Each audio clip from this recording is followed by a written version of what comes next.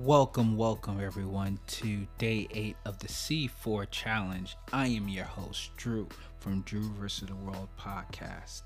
And today we will be talking about the software, part 1. And as always, I am sipping on Four Sigmatic coffee. If you want to get a discount on your first bag of coffee, please go to the show notes and click on the link and get 10% off your first purchase.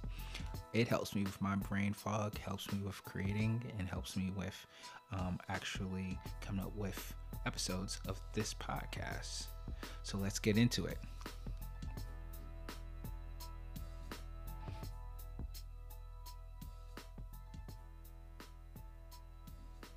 So first and foremost, I am going to talk about a podcast hosting service that I use. I have no direct affiliate with them, but I am very much a fan. Every time that somebody asks me what hosting site they should host their podcast on, I always say Buzzsprout. And the reason for this is pretty simple to me. It actually has a very, very, very simple interface. When I first was looking at doing podcasting, what was happening is that I saw a lot of people using Anchor, I saw a lot of people using Podbean and Libsyn and things like that. But my eye was drawn directly to Buzzsprout because of its ease of use. And back in the then, it didn't have as many features as it does now. It was just basically an upload service. Now, I first and foremost, the reason why you want to have a podcast hosting service, and this is the reason for a podcast, is to create a general RSS feed. An RSS feed is an acronym for really simple syndication. So that takes it back into the old radio days where a show would get syndicated to different radio stations in different parts of the country or parts of the world.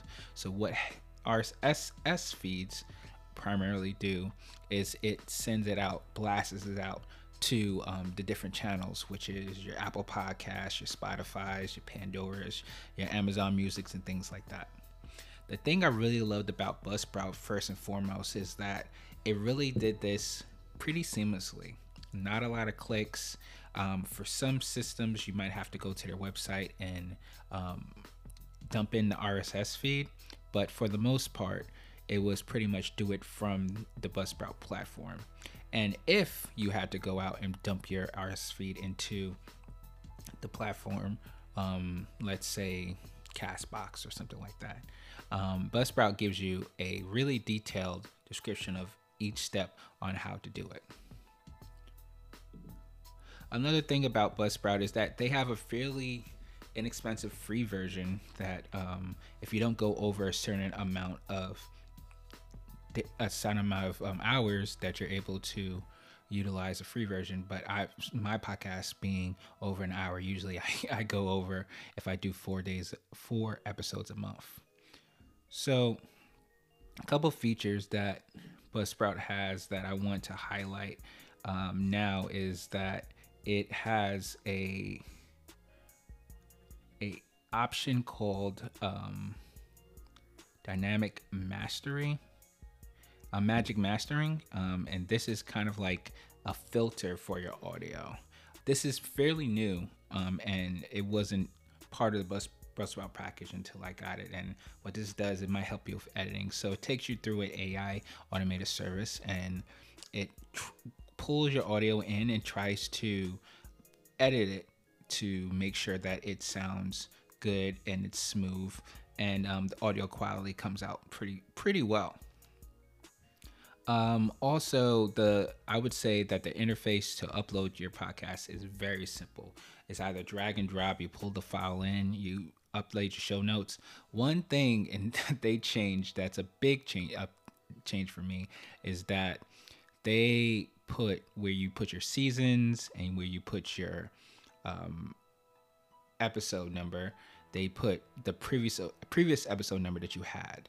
And this is helpful because you don't have to track down mentally how many episodes did I do or what was the number for that and things like that. And it also gives you an option to make the episode either a bonus episode, a full-length episode, or a trailer. So another thing that they have is a couple things with tags. They have a little summary that some services use, like for instance Apple. It'll put a little summary of your episode beforehand, and of course it has your show notes that now you're able to use your links, and it shows up in Apple Podcasts and Spotify, things like that. So that's a pretty simple interface to just upload your podcast. And then moving forward, it has a lot of analytics.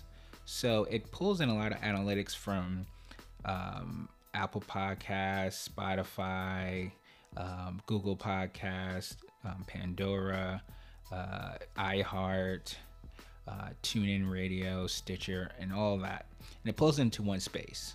So that's super beneficial because you're able to get your data in one spot instead of having to go all these different places to get it.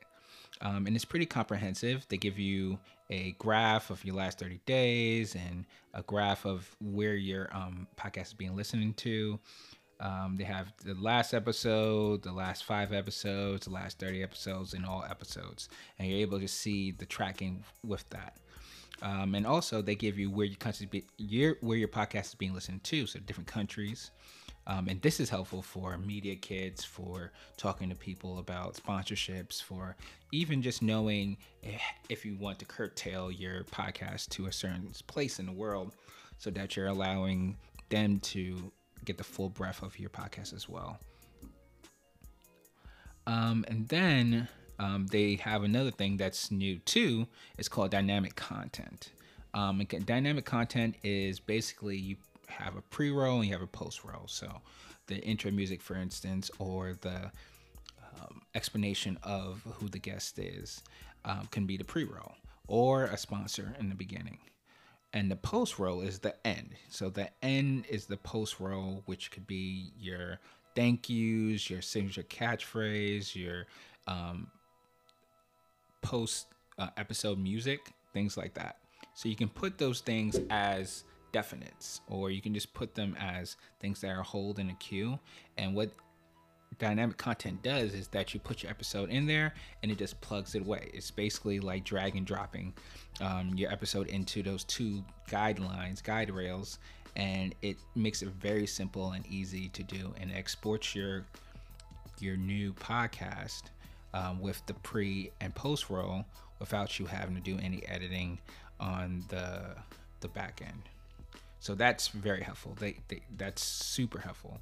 And of course, they have a transcription service. Now, the transcription service, I believe, is you have to pay, and you can go to Buzzsprout and check out the amount you have to pay. But I would highly suggest for people that are hard of hearing, or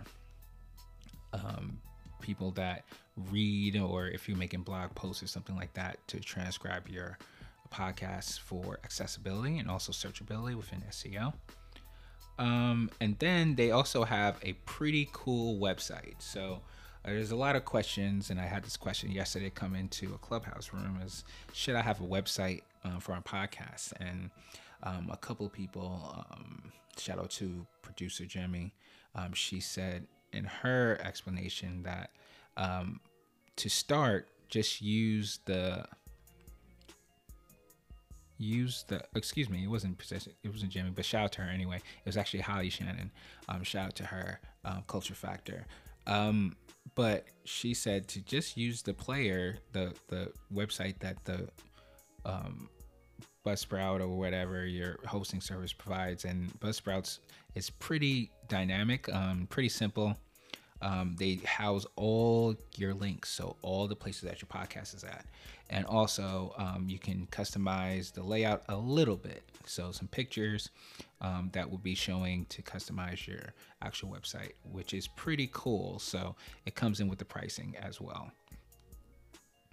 They also have some ways to monetize your podcast. Haven't utilized that yet, but if you want to be part of affiliate marketing with Buzzsprout, or if you want to be, they have some other sponsors that you can reach out to. And then also, if you want to have multiple podcasts, it's pretty seamless to host multiple podcasts there, and then also show and differentiate different roles. So if you're the host, but you want the executive producer to actually upload the episode, you can basically tell what that person would do and give them a certain role.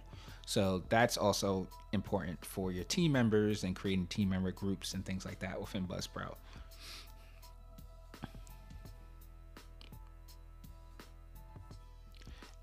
And the Buzzsprout API is pretty comprehensive, and it works with a lot of different tools like Hindenburg and Chartable and Podtrack. So reach out to them. And then they also, cool thing about Buzzsprout is every, I believe, Monday, they send you out how many plays your podcast has gotten, and then it breaks down the plays per the episodes. So that's pretty cool because it allows you to see your progress weekly on episodes. So I love to see it when I don't actually release episodes, get hundreds of new plays, and it shows you what you're doing is working or not working. So I trust the data, and they like to celebrate you with publishing episodes and reaching certain milestones and things like that. So that's super beneficial and helps with a lot of pod fade. So that's my general endorsement of Buzzsprout. I really love what they're doing over there. It feels like they're innovating at all points of the stage, from creating monetization streams to having a very simple interface, to have a very data-driven, very data-focused backend to show all the information that is pertinent to you as a podcaster. So you can change up your game, or you can do what the data is showing you. Being able to have multiple podcasts on one platform, generating a really simple RSS feed. And the little simple thing that I really enjoy is that they show your previous episode number, so that you are not stuck in counting episodes and figuring that out when you're trying to post your new episode. So if you haven't yet chose a podcast hosting service, please try out Buzzsprout and let me know what you think. I will be accepting questions. So if you have any questions, please shoot me a email at info@drewversustheworld.com. That's info@drewversustheworld.com. That'll also be in the show notes. Or just follow me on Instagram at Drew vs. World Podcast and drop me a DM. But yes, thank you again. This is day 8, part 1 of software. And as always, love, peace, and chicken grease.